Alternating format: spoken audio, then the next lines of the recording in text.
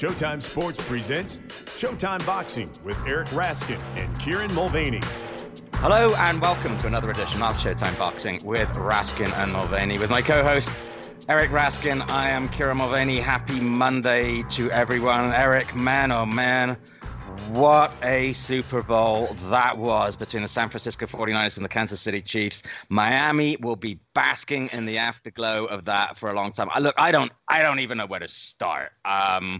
I mean, what were some of the highlights for you? Yeah, I mean, so many places we could start. I mean, one tackle, whew, that was something else. And boy, talk about clutch plays. We saw a few of those, didn't we? Oh boy, I'll tell you, there was that time where it looked as if that third down was not going to get converted, and it was. Right. And then there was that other time where it looked like it was certain to be converted, and it wasn't.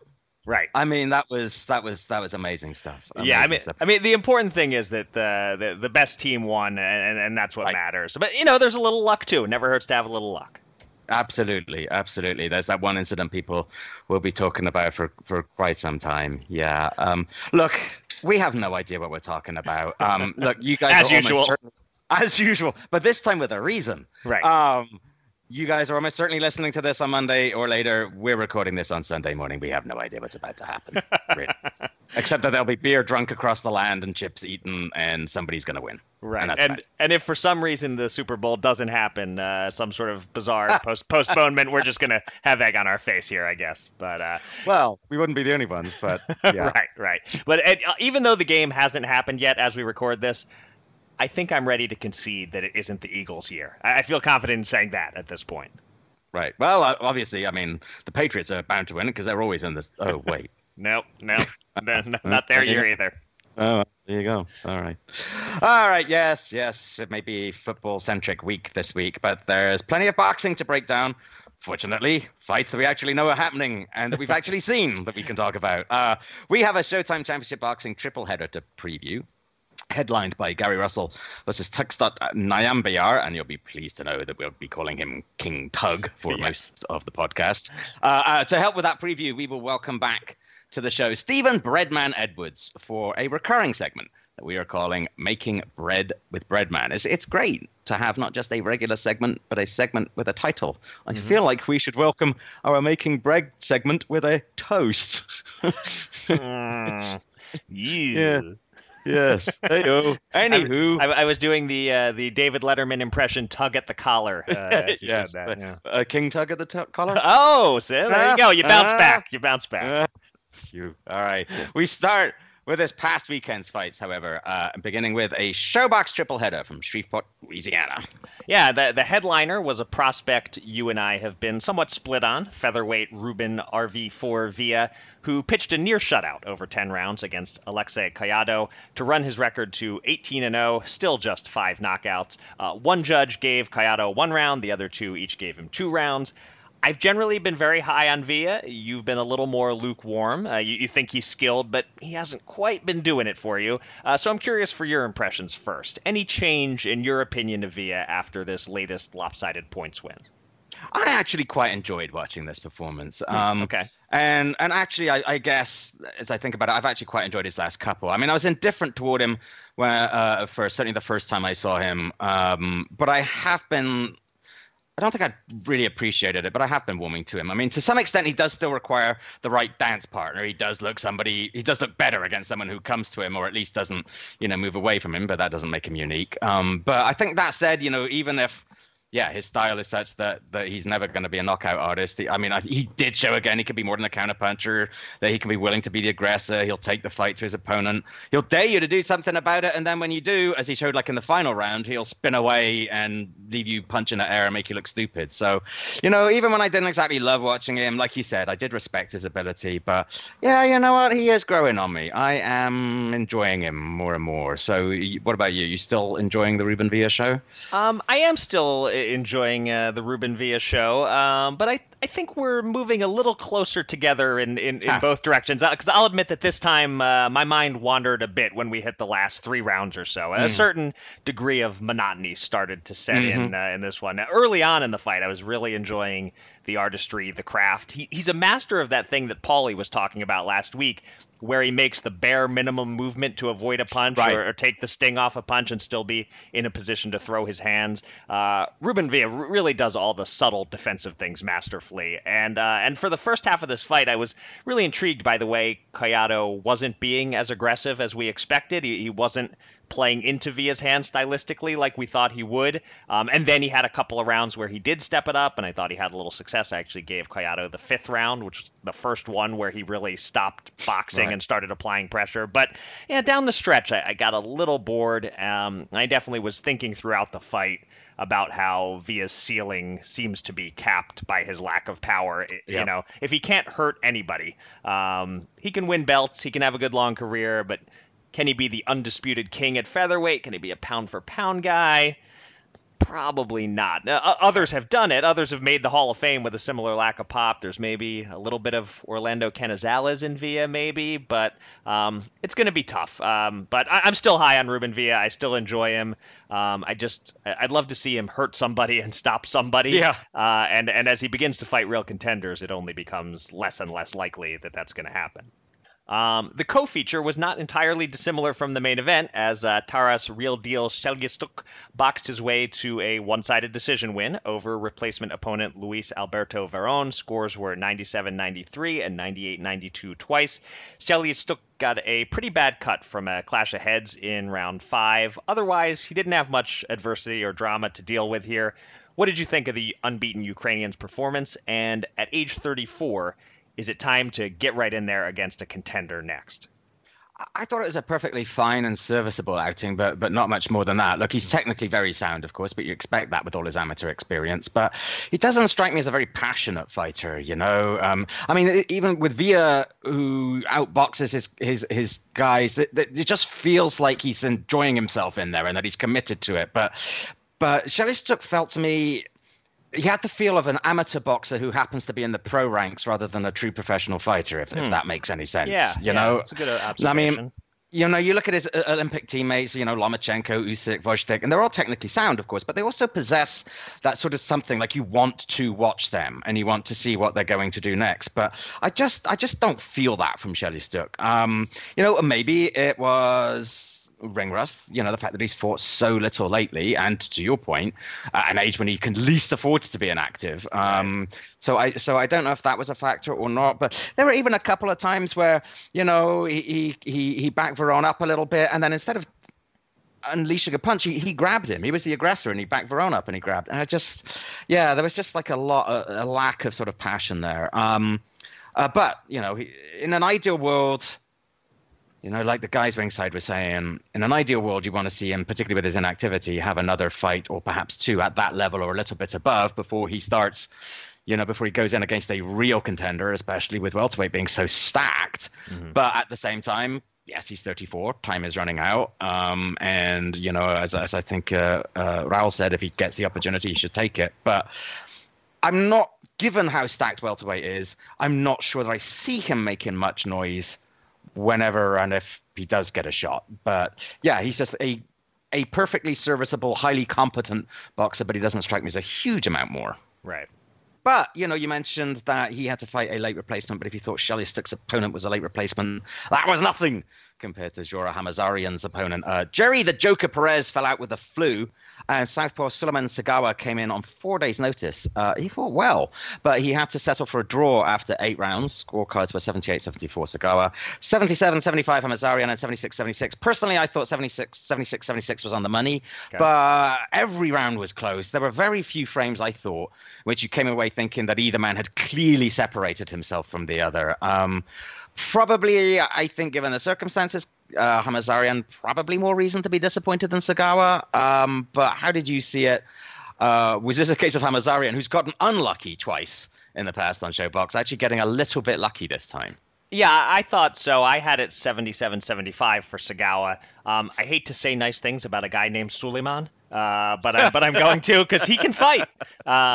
He's a really long southpaw, and those straight left hands were coming in hard and fast. And there were certain rounds in which Hamazarian just couldn't react fast enough. But as you said, it was one of those fights where the rounds were close. Even though I did have a winner on my card, I can very easily see giving 4 of the rounds to Hamazarian and having the fight scored even as you did. It just felt. Stepping away from the round by round scoring and just sort of looking at the fight overall, it felt to me like almost all of the notable punches were being landed by Sagawa. But I thought Steve Farhood had a great line afterwards when he said it doesn't matter who he fights, whether he's up against the best boxer in the world or the worst club fighter out there. If Hamazarian fights on ShoBox, there's always an excellent chance he'll fight him to a draw. But I definitely want to see more of Sagawa now. I'd like to see him again on ShoBox with a full camp and with time to prepare. Yeah. All right. In other action this week, the big card was the Thursday night pre-Super Bowl event in Miami, streamed by DAZN. As expected, not a lot to say about the nominal main event, Demetrius Andrade versus Luke Keeler, and certainly not much to say about the YouTubers, but plenty to say about the 2 undercard bouts that we singled out last week as being excellent matchups. But we are obliged to do a cursory rundown, at least, of the less interesting fights, get them out of the way, and then we'll dig into the good stuff. Let's get this out of the way as fast as possible in what I hesitate to call a cruiserweight bout. Jake Paul knocked Ananson Gibb down 3 times in the first round, and the fight was halted after just 2 minutes and 18 seconds. This sets up Paul, who is trained by Shane Mosley, for a boxing match against KSI, who beat Paul's brother, and that's enough of that. I'm glad we did that though, because I enjoyed your pain in having to get a couple sentences out there. It was worth it for me. It's done. It's done. All right. In the main event, it was Andrade KO 9 over Keeler, wearing a Darth Vader mask to the ring because, of course, he wanted to establish that he was Luke's daddy. Andrade scored a knockdown in the opening seconds of round 1, another late in round 2, dominated really every second of the fight before finally forcing the stoppage with 1 second remaining in round 9. So the narrative around Andrade in recent years has been, that the big guys, the stars don't want to fight him. Will he ever get a chance to show what he can do? Does anything change in that respect, Eric, do you think, based on that performance? Yeah, I can't see why it would. The win didn't mean anything. Keeler just isn't a world-class middleweight, and while Andrade performed well, it wasn't so spectacular as to create any new buzz. I'd love to see Andrade against Jermall Charlo or Sergey Derevyanchenko. Maybe one of those fights can happen. But unfortunately for Andrade, he's just not creating great demand. I think the hardcore fans want him to get a shot. The non-hardcore fans have no idea who he is. Eventually, it feels to me like his promoter is going to have to grossly overpay somebody to fight him, and Andrade is going to have to take a relatively puny purse to prove himself. He turns 32 this month. I think he's reached the point where he needs to bet on himself in that way. Just have one of those negotiations where he makes every concession to land an opponent, and then you win and you make the money the next time. I think that's where he is right now. Yeah. All right, now let's talk about the real fights on this card.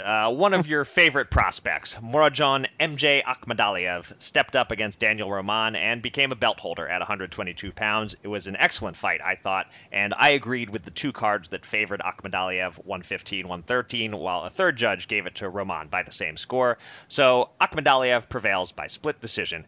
Kieran, how did you score it? How would you say MJ performed relative to your high expectations? And given that Roman came in off a short training camp due to a shoulder injury and came up just a round or 2 shy of victory, would you want to see a rematch? Yeah, I'd be very happy to see a rematch. Although I don't know that it's in either man's interest to do it immediately. Let Akhmadaliev have a voluntary defense. You'll probably have to do a mandatory. He picked up 2 belts, and I'm sure one of the sanctioning bodies is going to force him to fight a mandatory. Get that out of the way. And then let Roman, who, as we talked about last week, has been on a ridiculous run against unbeaten contenders and top guys, let that shoulder maybe completely, get its strength back up, maybe have a tune-up or 2, because he just hasn't had an easy fight for a while, and then step back in there. I also scored at 115, 113 for Akhmadaliev. But there were some close rounds in there. I could see it both a smidgen wider for MJ, and with a slight squint, I could actually see the Roman card. I thought it was an excellent fight. Like Sergio Mora, I had expected it to be a bit more obviously violent, but I thought that was a very good phrase that he used. You know, they was expecting like a more outwardly violent kind of fight, and that kind of summed up for me. But the quality was tremendous. You know, each man took turns to gain momentum. You know, each guy was adapting constantly to the other. I was very impressed with both of them. I favored Akhmadaliev to win, as you noted, because I do rate him so highly. But at the same time, this was always going to be the first real test of just how good he is. You know, right. Roman, I think, is perhaps a little bit underappreciated, or at least had been prior to Thursday night, despite the run that he's been on. But, you know, he might have actually shown in defeat just why he is such a high caliber fighter. But to me, Akhmadaliev's footwork and ring generalship were what really won in this contest. The way he was constantly moving in search of angles from which to build up attacks, but also just keeping him just out of Roman's optimal range, you know, really sort of preventing Roman from launching that body attack that he always likes to do. It was just an excellent fight all around, I thought. And I think both men actually come out of this with a lot of credit. I think Akhmadaliev showed that he is the real deal, and Roman showed that he thoroughly deserves to be fully respected as a major contender as well. Agreed. Your belief in Akhmadaliev before we'd really seen him prove it against high quality opposition for now looks well placed. Indeed. Akhmadaliev was actually the slight betting favorite in that fight. But in the other title bout on the card, it was the slight underdog who won, as Jojo Diaz overcame... goodness me, a nasty cut. Lord have mercy, that was horrible. But he seemed to be inspired by it, if anything, and got the better of a seemingly quite uninspired Tevin Farmer over 12 rounds of 130-pound action, winning a decision by scores of 116, 112, and 115, 113 twice. And I'll tell you this, I think all of those scores were too close. Yep. There, I've said it. It's a bit of a rough month for Philadelphia fighters. Farmer joining Jesse Hart and Julian J. Rock Williams and taking L's in January. Eric, how was Diaz able to pull off what is indeed a minor upset? Same question you just asked me. You want to see a rematch? Yeah, I'd take a rematch. Why not? And my understanding is that there is a rematch clause and Farmer plans to exercise it. But I don't think it needs to happen because, like you apparently, I didn't think the fight was that close. I was definitely more in line with the 116, 112 card than the 115, 113s, and I could have certainly seen 117, 111. I thought Diaz won very clearly. And I think we slept on Jojo just a little, forgot just how good he can be. He really shouldn't have been an underdog in this fight, and I might have identified that and placed a wager on him at plus 156 odds, although I also bet on Danny Roman at plus 186 odds, so I only went 1 for 2 for a small profit. But anyway, I was a bit annoyed watching it with the broadcast crew for spending so much time wondering what's wrong with Farmer. Why is he so flat? When the answer was mostly that Joseph Diaz was throwing the straighter punches and getting home with them just a hair quicker and was really accurate and was so determined and reminded everyone, oh yeah, this guy was a highly touted Olympic prospect for a reason. Maybe we shouldn't be writing him off because A, he lost to the freak talent that is Gary Russell Jr., who we'll be talking about a lot more on this show, and B, he stepped away from the game briefly to deal with some mental health issues. And I think like the combination of those two things, taking a loss and then being public about some struggles, people kind of maybe wrote him off as a little strong. But I think people got a little lower on him than they should have been, got just a hair underrated coming into this fight. I don't think he'll be underrated next time. He fought brilliantly and beat Farmer convincingly, in my view. Yeah, agreed. And what I also liked was, you saw it pre-fight as well, that Jojo Diaz smile was back, right? Like we've talked to him before in person, and you know that's always been that thing about Diaz, is that he's a very skilled fighter, but he was also just a nice guy, and I thought that all came across very well. It felt like Jojo Diaz was back in a strange way, and in fact, that might have been one of the best performances you've ever seen from him, to be honest. Yeah, I can't think of a better one off the top of my head. So yeah.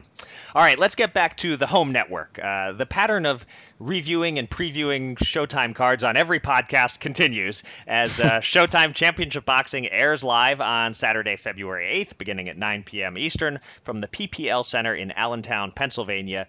a city equally well known for having a song written about it by Billy Joel and for being the home of Bill Detloff, my podcast ex-wife. You're my second podcast wife, Kieran, the one that's working out long term. And is it the trophy one? I didn't say that. Sure. But if you want to think that way, sure. Sure. Okay. Better Bill Detloff on a fucking prize. Love you, Bill. Yeah, maybe I just don't marry well. Maybe that's really what's happening here. Anyway. You put me up. All right, if you think so. Longtime listeners will recall that back in the HBO podcast days, Kieran was always attending the fights live, and I would give the perspective of the guy who watched it on TV. We have a role reversal with this card, as I will be at the show in Allentown, and Kieran will be watching on Showtime. But joining me in attendance in Allentown will be Mr. Gary Russell, the headline attraction in this televised triple header, as he makes the 5th defense of his featherweight belt against Tugtsok Nyambayar. All right, you said it once at the top of the show. I said it once now. From this point forward, yep, we're done. Tug, King Tug. That's how we're referring to him. Russell, a member of the 2008 U.S. Olympic team, is 30-1 with 18 knockouts. Tug, an Olympic silver medalist in 2012, is 11-0 with 9 KOs. This is Russell's 12th appearance on Showtime, whereas it's King Tug's first. But even though you might be unfamiliar with Tug, that doesn't mean he isn't any good or hasn't fought anybody. His last 3 opponents were 19-0 Hermanito de la Torre, 25-3 Oscar Escandon, and 23-2 Claudio Marrero, the only southpaw he's faced before meeting the left-handed Russell. Kieran, for those who've never seen King Tug, what does he bring to the table stylistically? And do you think he's being rushed here, or is he more ready than an 11-fight record might suggest?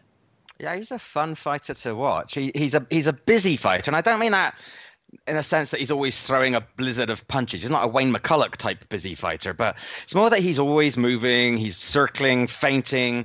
He's kind of like a high-paced guy. You know, he's not the kind of opponent who will give you the opportunity to relax or breathe, because he's always looking for an opportunity just to land anything. He's got this kind of fairly constant flicking jab. He's got a really nice right hand that he throws straight and sometimes from quite far back.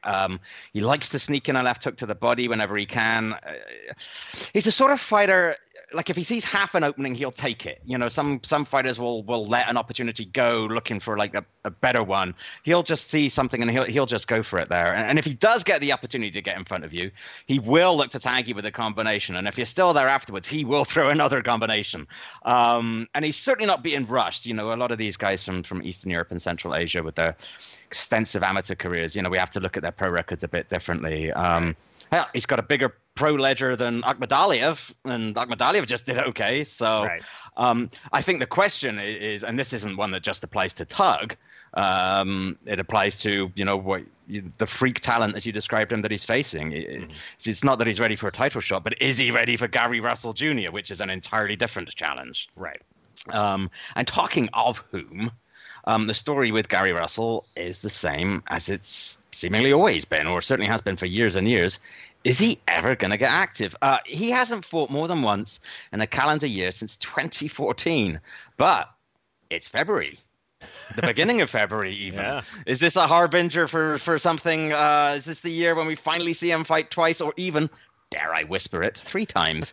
And the thing is, but even though he's only fought once a year, he's always performed well, no matter how inactive it's been. But that said, now he's in his 30s. So does that mean that we're at the stage where maybe we do have to start worrying about his inactivity catching up with him?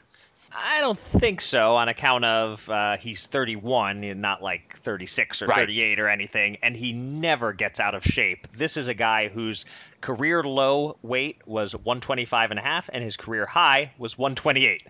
That's absurd that he is always coming in the exact same weight within a pound or two. So he could lose this fight because King Tug is no joke, but I don't see it being because Russell isn't sharp or has gone stale sitting on the shelf or anything like that. If anything, if anyone is going to be rusty, actually, Tug is coming in off a longer layoff. He hasn't fought in 13 months compared to 9 months for Russell. So, look, is this the year when Russell gets active instead of poking his head out of his little groundhog hole for one night, seeing his shadow and going back into hibernation? Nobody knows. I'm convinced that not even Gary Russell knows, because he really seemed to genuinely believe when we talked to him last year that things were going to change. Yeah. And then, for whatever reason, they didn't. I'm encouraged that he's fighting on February 8th. That opens the door, at least, for him to fight several times this year. But we all know there's an excellent chance we're having this exact same conversation a year from now. So, yeah, I mean, I want really big fights for him. I'd settle at this point for Russell fighting a second time in 2020 against anyone. And I'm glad he's fighting Saturday and he's in with a real opponent. And maybe we shouldn't be looking past that right now and worrying about what comes next. Yeah. In the co-feature, we have another talented Southpaw Olympian with the initials GR, about whom fans have strong opinions. Another fighter who has arguably not fulfilled his potential. Another fighter whose only loss came against Vasily Lomachenko. I'm talking about Guillermo Rigondeaux, fighting for the third time since the Loma loss and the first time since, dare I say it, an entertaining win last June over Julio Ceja. But Rigondeaux was trailing in that fight and needed a controversial stoppage to pull it out. So you have to wonder how close he is to the end at age 39. And to make matters potentially worse, he's dropping in weight at that advanced boxing age, moving down to bantamweight to face Venezuela's Liborio Solis, who is no young man himself at 37. Kieran, if you have any insights on the veteran Solis, feel free to share them. But what I'm more curious about is your take on Rigo. How close to washed do you think he is after watching that Ceja fight?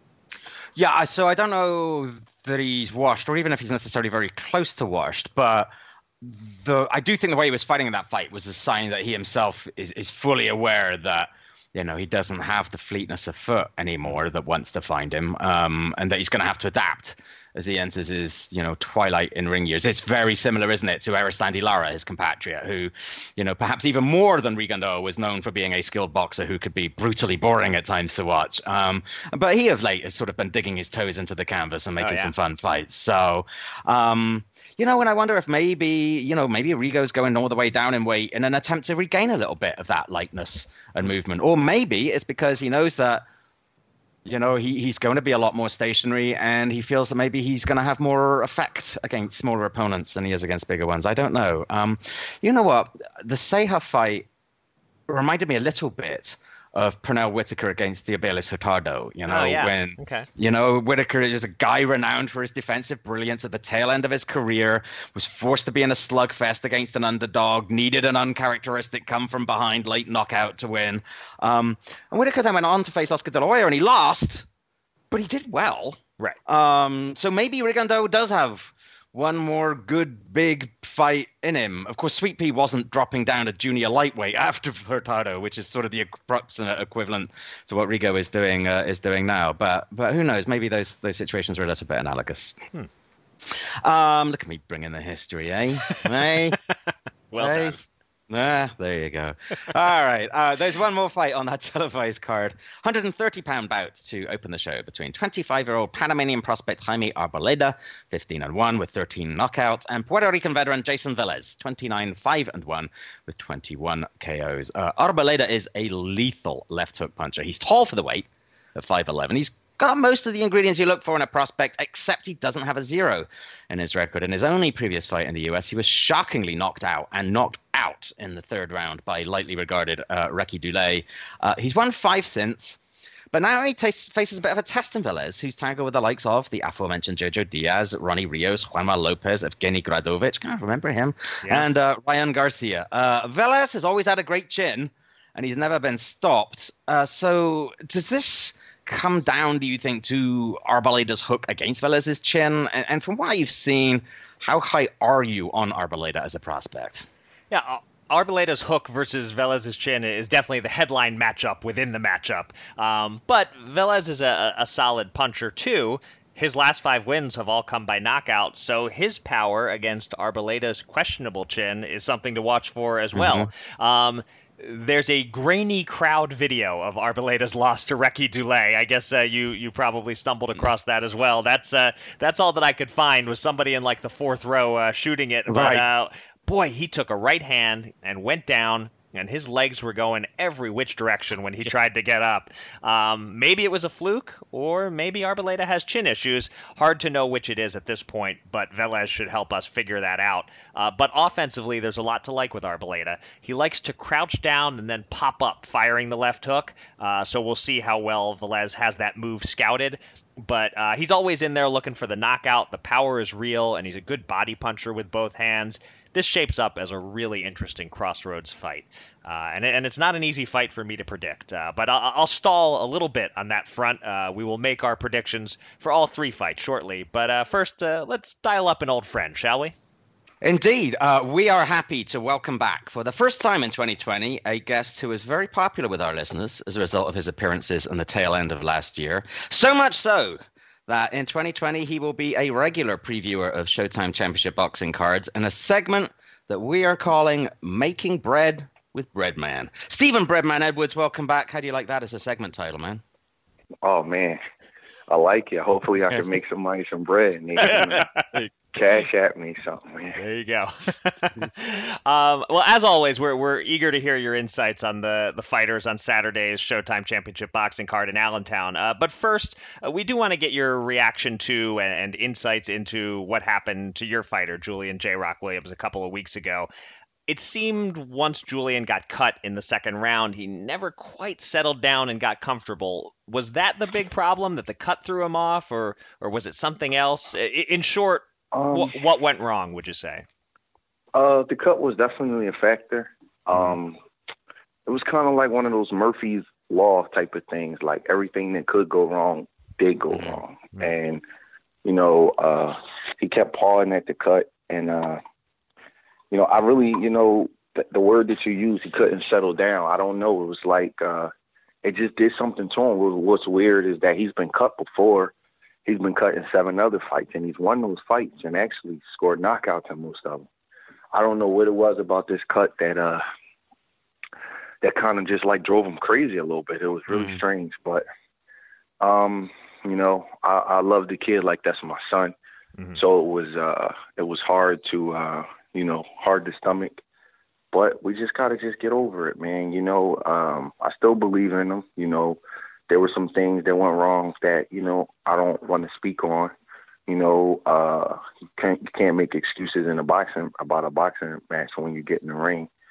And, Julian just has to keep his confidence. He has to stay mentally strong. He's been here before. We have a rematch clause. We got to just figure some things out. And I believe he can beat Jason Rosario. I do.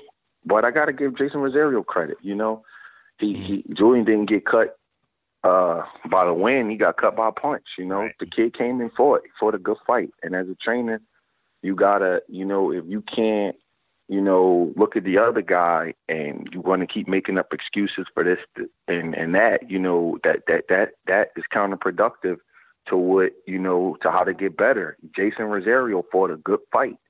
He executed his game plan. He did different things to take away some of Julian's favorite punches. You could tell he studied Julian. He was countering Julian with a right hand, countering Julian's right hand with a right hand. He did good. He showed up better than he ever showed before in any other fights, and that's the number one factor. Right. Jason Rosario is the number one factor. Yeah. So can't just say everything is the cut and different things. The guy fought his butt off, and when you fight that well under those circumstances, then it leads to a big victory. At the end of the day, one thing that I always told Julian is you have to be your best when your best is needed. And it's very important. A better fighter doesn't always win the fight, but the better fighter on that night wins the fight. And it's very important that, fighters understand that. And, like I said, it's a tough loss, hard for me to look at, hard for me to talk about, but it's part of the game, man. You got to be able to compartmentalize and move on. And that's just that. You talked about how he needs to be mentally strong. How is he doing? I mean, is he the kind of fighter who you said like he's been here before and come back, but is he the kind of guy who'll get over this relatively quickly and learn from it, or is he having a bit of trouble shaking this off? I don't know. You know, Okay. what a fighter says and what he does is different. You know, I don't know. If he needs me, I haven't seen him since the fight, but we have talked. Okay. You know, we had private conversations about things, and I told him the things that I thought that went wrong. You know, and I told him it was some things that we had talked about earlier, you know, that needed to be addressed that weren't. And, you know, he just simply said, Steve, don't stop believing in me. You know, and I told him I don't. He just has to listen to certain things. And he said, I want to get the guy back. I got to get him back. And I agreed with him. I said, let's get him back. Get yourself together, get the cut healed, get a little plastic surgery on the cut, and let's get him back. You know, I'm not going to keep calling him and bothering him, you know, because his range of emotions right now it's a huge range. I'm feeling the loss. Right. As his trainer, as like the person that's most identifiable with him. You know what I mean? I'm as close as you could be in the ring without being in the ring. You feel what I'm saying? Right. So, like, I felt the loss. I felt the embarrassment of losing at home. I felt like I didn't even stay at the hotel that night. That's how, like I got up at 1 o'clock in the morning and left and went home. You know, I couldn't take all of the people in the lobby celebrating. It made me sick. Yeah. You know what I mean? So like it's man, this shit is like losing a family member. But you got to get over. We got over it before, and you know we did something nobody thought we could do. You know, I think we can get over it again. Julian he's just going to have to adjust some things, and he's going to have to listen to me, or you know whoever he trusts. He's going to have to listen to a wise word about some things, because as good as Jason Rosario fought, there were some things that could have been prevented in this camp and leading up to the fight that didn't have to happen. And as a team, it's 100% our fault. You know, there's no blaming. There's 100% our fault. And as the coach, it's 100% my responsibility, regardless if it's my fault or not. I got to make sure certain things are right. So, you know, right now, I know him. I know he has to feel terrible. Just imagine social media and things like that. I know he has to feel terrible. You lose at home. The city's finally backing you.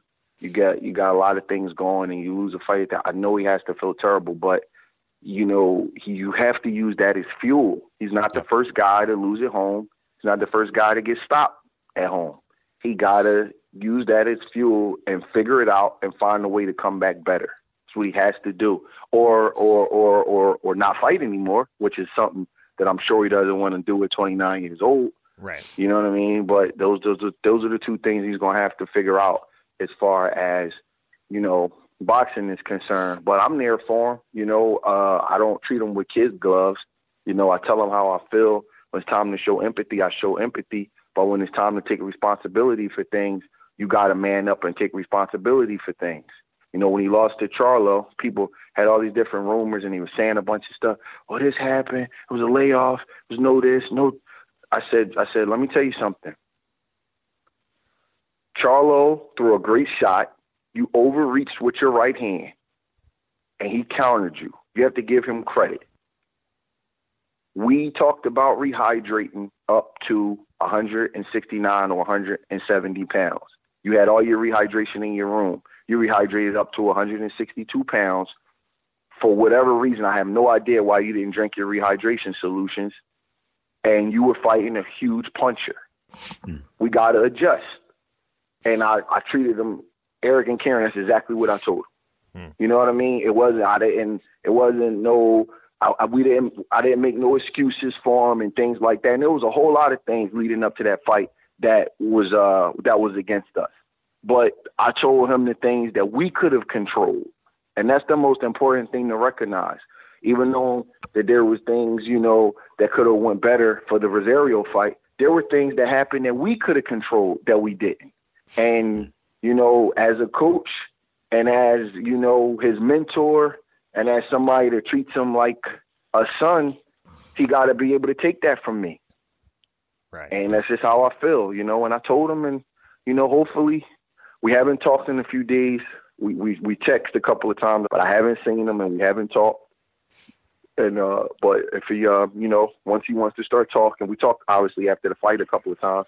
But once he wants to start talking and once he wants to start opening up, then I'm there for him. It's going to take some time, and I expect it. It's a process. When a fighter loses a fight like that, it's a grieving process. There's a whole lot of things that they go through. I know it because I've been through it before with them.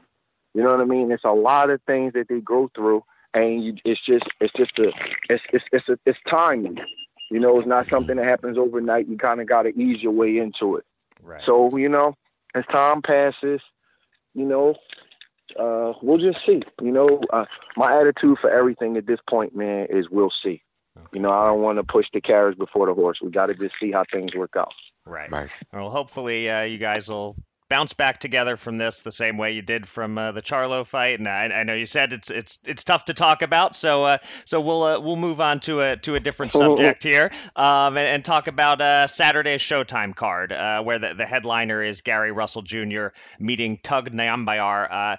Obviously, Russell doesn't have the resume to crack top 10 pound for pound lists, but just in terms of talent, I'm curious, how highly do you regard him? Is he a guy you believe could be one of the very best in the sport if he would just fight more often? I do.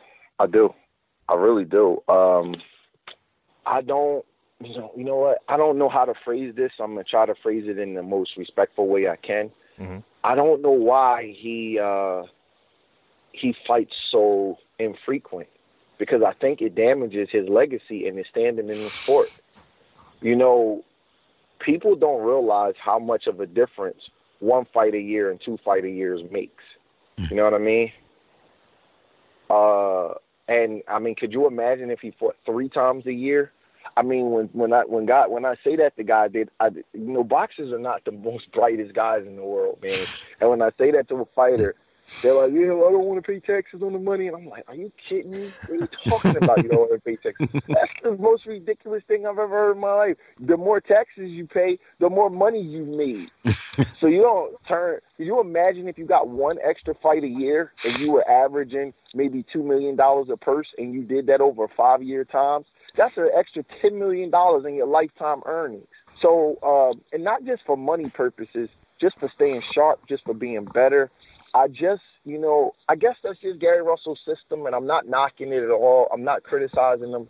But I do think that if you're a 5-year reigning champion, which he is, that if he was to fight twice a year, which would give him double-digit title defenses in a really good division, it would put him at a different level as far as like where he's regarded at in boxing. Right. I don't know, man. I think very highly of him, but I think his inactivity with the critics and things like that, I think it hurts him. But that's what he does, and more power to him. He's a really good fighter, and he does a good job.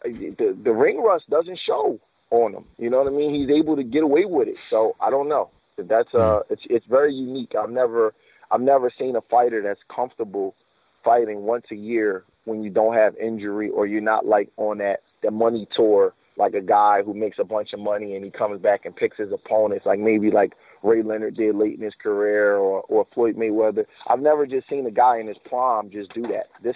It's very unique for me to watch the way he does this. Mm-hmm. So, I mean, like under normal circumstances, you would feel like you would do everything in your power if you had a guy like that to urge them to not fight once a year. Like normally you would feel it would be incredibly detrimental. Or do you think, is he an outlier? Or if you've got somebody who's staying in shape and keeping active in the gym, is maybe not fighting that often not as detrimental? Obviously it works for him, Yeah. So, yeah. I mean, I believe that the more you do something, the better you get at it, especially when you're talking about skill things.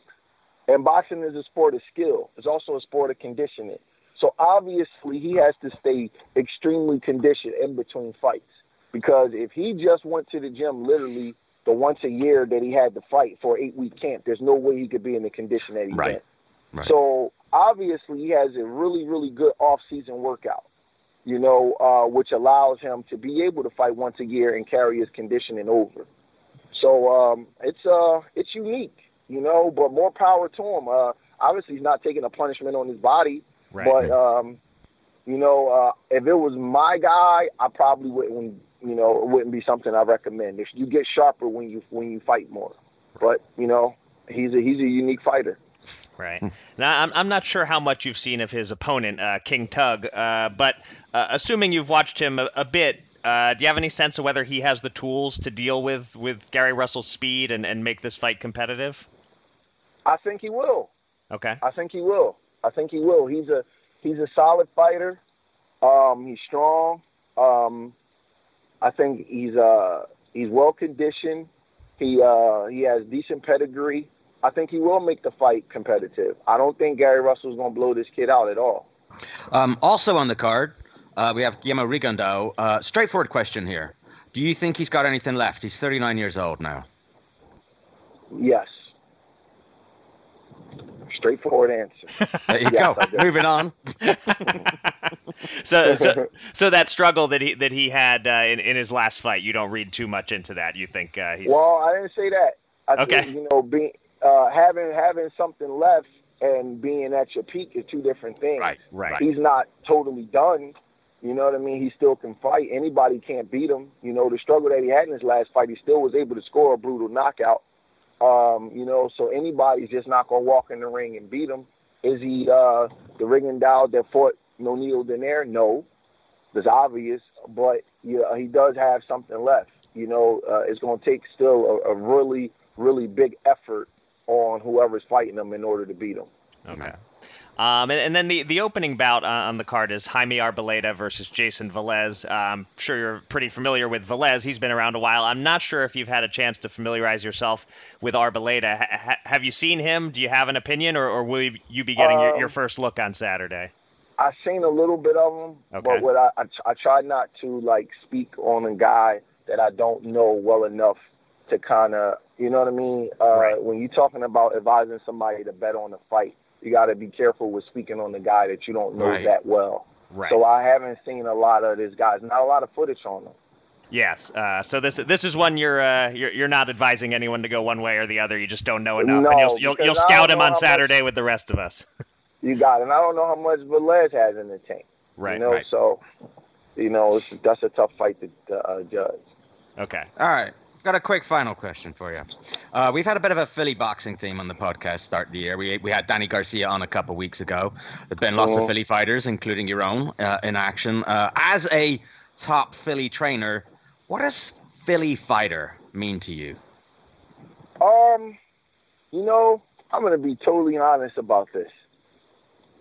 When you live in Philly, right, you don't look at it the way the outside world does. That's just part of the part of the everyday life of going to the gym. You don't realize it until you go somewhere else. It's like when people ask me about the Rocky statue or the steps in the art museum or the Liberty Bell, all these things that Philadelphia is known for, or cheesesteak. We take that for granted because we live here. I probably ate 10,000 cheesesteaks in my life. You know what I mean? I've walked past the Rocky statue. Literally, I was an extra in Rocky 2 as a little kid. Oh, really? Wow. Okay. Yeah, running behind them. So, that's that kind of stuff is not. I'm not saying it's not a big deal, but it's not something that you consciously take in as when you're in the gyms of Philadelphia.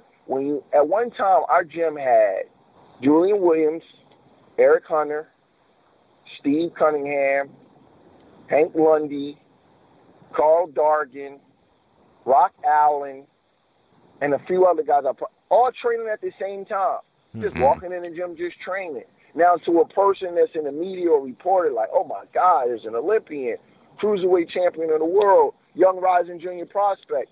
Carl Dargan won the Pan Am Games. Hank Lundy is a contender at 135 and 140. They would have been saying all that, but it was just a gym. So we don't, when you're in Philly, it doesn't look like that. But I will say there has been a renaissance over the last couple of years with Julian and Tevin Farmer winning titles, Danny Garcia always being a mainstay at the top, and with the emergence of Boots Ennis and Stephen Fulton, it's kind of wow, these guys are producing a large number of top fighters at the same time. We've always had top guys, but to have this many guys at the same time is kind of unique. All right, brother. Hey, listen, man, thanks very much for joining us as always. Really appreciate your insight, and all the best. Hope you get some good conversations with Julian and you guys are able to get back on track and move forward. And we will talk to you again soon. Thank you again for joining us, man. Thanks a lot. Appreciate it. Thanks, Stephen. All right.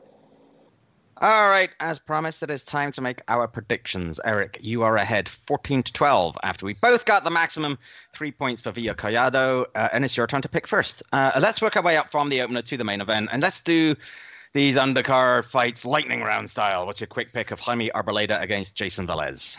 I'm tempted to pick the upset here. Velez is very sturdy and just dangerous enough offensively to spring the upset if Arboleda is indeed a little chinny, but I'll make the guess that the Dulé loss was fluky. Arboleda has looked good and confident in knocking out 5 straight since then. I'll say the winning streak continues, but the knockout streak ends. I'm saying Arboleda by competitive unanimous decision. Very, very, very similar notes. Okay. I found this was a tough one to pick. I'm not sure that any of the fights on this card are slam dunks, and 2 I thought were quite tough. Yep.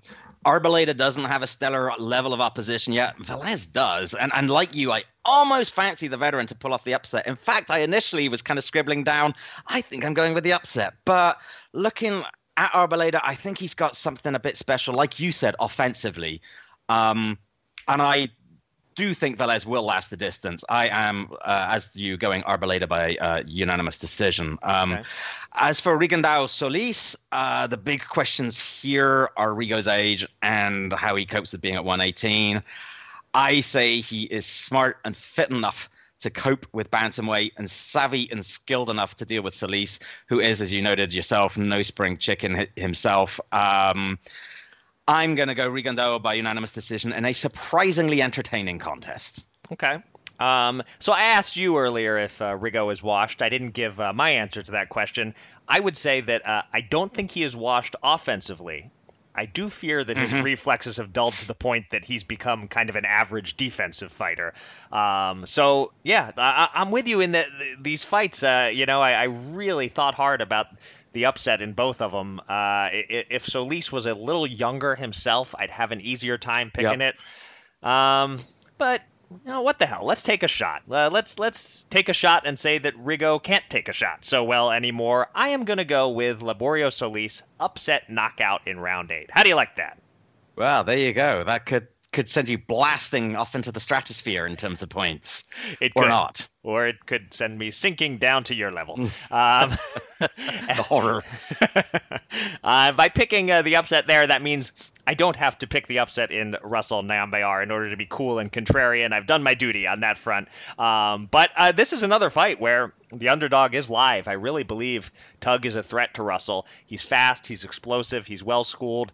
I think he'll give Mr. Gary Russell real problems. But it's tough to pick Tug when he's been dropped by the likes of Oscar Escandón and Hermanito de la Torre. Both flash knockdowns, and the Escandón one was partially a slip, but still, he's gotten clipped and gone down, and Russell has never been knocked down. I could see this fight playing out a few different ways.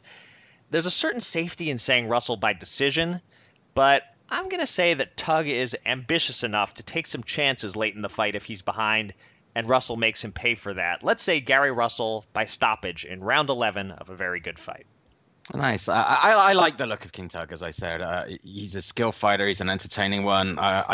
He's the kind of guy who I think I will consistently enjoy watching him fight. But he has 9 KOs in 11 fights, and his 2 decision wins have come in his last 3 contests, which kind of suggests that maybe he's starting to reach his level. He struggled a little bit down the stretch against his last opponent, Claudio Moreira, who, as you mentioned earlier, is the only southpaw he's faced to this point. I think that I could see a situation in which King Tug, who does have a slightly unconventional approach, is maybe causing Gary Russell some trouble early on, and it's quite an even contest early on. But I just think that Russell's lightning fast hand speed is going to be a real factor here. And after a while, as King Tug is looking to try and come in, Russell's going to be countering the bejeebus out of him. And I think once he gets him timed against the measure of him, I could actually see Tug looking a bit confused and dispirited. And I actually think that probably it's going to be a situation where instead of him sort of really stepping on the gas to try to catch up, he's going to be one of those deer in the headlights kind of guys over the last few rounds. And for that reason, I think he's going to last the distance. We are in for a late night, my friend. Yeah. I think it is Russell by unanimous decision. Yeah, so you've got all 3 fights going the distance, huh? All right. Yeah. I one more reason for me to hope that my picks are the correct picks. Certainly. Yeah. Part of me will be rooting for your picks. There's no question. All right, so those are our picks. Remember that you can make yours with the DraftKings Showtime Pick'em. $5,000 in prizes plus swag bags being given away for every Showtime Championship boxing card. And there are more elements to predict in 2020. DraftKings has gotten creative. In addition to picking winners and methods of victory for all the fights, you also have to predict whether the fighters will touch gloves before the opening bell, which boxer will land more power punches, and whether there will be 6 or more knockdowns in the fight, which I'll give you some free advice here. The over isn't going to deliver on that one very often. But it's fun, it's free, and what kind of a sick person doesn't like swag bags, right? Right. And you can't win if you don't play. So go to DraftKings.com/Showtime to make your picks. All right. By the way, there's no non-Showtime fights really worth previewing this week. We do have Kell Brook fighting in Sheffield, England, against Mark DeLuca. DAZN is streaming that card. There are some interim title fights in Panama, and really, who doesn't love a good interim title fight? There's a separate card in Panama with a strawweight belt at stake. There's a flyweight title fight in Kiev, but nothing we really need to dig into. So let's just get straight to the news, shall we? Couple of items to hit this week. First, going back to the January 25th Showtime main event, the New York State Athletic Commission has ruled on Ivan Redkach biting Danny Garcia on the shoulder. The commission suspended Redkach's boxing license for a full year. They're giving him the maximum fine of $10,000, and they're saying he has to forfeit his $300,000 purse, although ESPN's Dan Rayfield report that Redkach already deposited that check. Very wise. So that punishment seems really excessive to me. Sure, find the guy, suspend him, although a year's suspension seems pretty harsh. But taking his whole purse, to me, seems really an overreaction to what happened. Do you agree with that? Yeah, I'm right in line with you. This pisses me off. It really does. The guy had a bad moment in the ring, a regrettable moment, and you want to make a statement that we won't stand for biting. I get that. Most fouls, the point deduction is the penalty. You throw a blatant low blow, you hit a guy while he's down, something like that. The ref takes action, and that's that. No punishment after the fight. Biting is worse in a way. I get that. So I'm okay with the $10,000 fine. I'm okay with the suspension. A year seems like a lot. 6 months might be more fair. But then again, he might not have fought in the next 6 months anyway. So, okay, a year, you make him miss out on probably one fight. But to try to deny him his purse from this fight, it's not like he didn't give an honest effort in the ring. I get it if a fighter quits in the first round and isn't trying or something. But Redkach went 12 hard rounds with Danny Garcia. He earned his purse. This is bullshit. And the New York Commission should be ashamed for trying to take his hard-earned money. I don't know if they have a budget shortage and they're desperately in need of funds, or if they just want to be able to give themselves fatter bonus checks at the end of the year. I don't know. Maybe there's nothing shady at play and they just think they're doing the right thing. But to me, they aren't. This is total BS. When Mike Tyson bit Evander Holyfield, the maximum that Nevada could fine him was 10% of his purse. He got to keep all the rest, and that was a huge purse.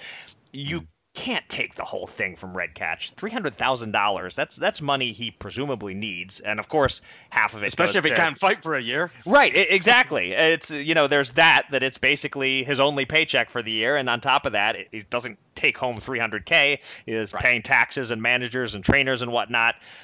He needs that money, I presume, and so I am legitimately disgusted by the New York Commission on this one. If everything being reported is true, but okay, my rant is over. But if I find out that they got his purse, I shall rant again. I promise you that.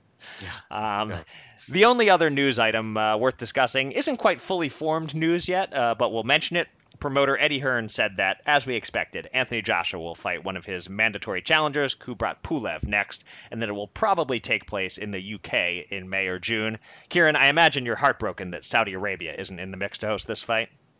Oh, yeah, look, there are still people out there who determinedly cling to the notion that Saudi Arabia is a regime that chops up journalists and denies human rights, rather than it actually being a squeaky clean, wonderful place for global sporting events. So really, we need to have more and more of those so that, people's image of the place is appropriate, really. So yeah, absolutely. Yeah. So I think we'll talk about it more once the fight is all sorted, but, Joshua should win against Pulev. There's also some talk of Alexander Usyk facing, I think it's Derek Chisora, and what would be a really good fight to get a good sense of where Usyk stands in the heavyweight division. Mm-hmm. And then if they both win, then we might see Usyk and Joshua fight later in the year for what I think would be a fantastic fight. So. Yep.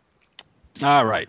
That will do it for this episode of Showtime Boxing with Raskin and Mulvaney. The non-stop Showtime cards keep coming. So next week, we will review the Championship Boxing Show in Allentown with some on-the-scene insights from Eric. And the Philly thing continues as well, as we will also preview a Valentine's Day Showbox quadruple header from the 2300 Arena in Philadelphia. Until then, thank you for listening.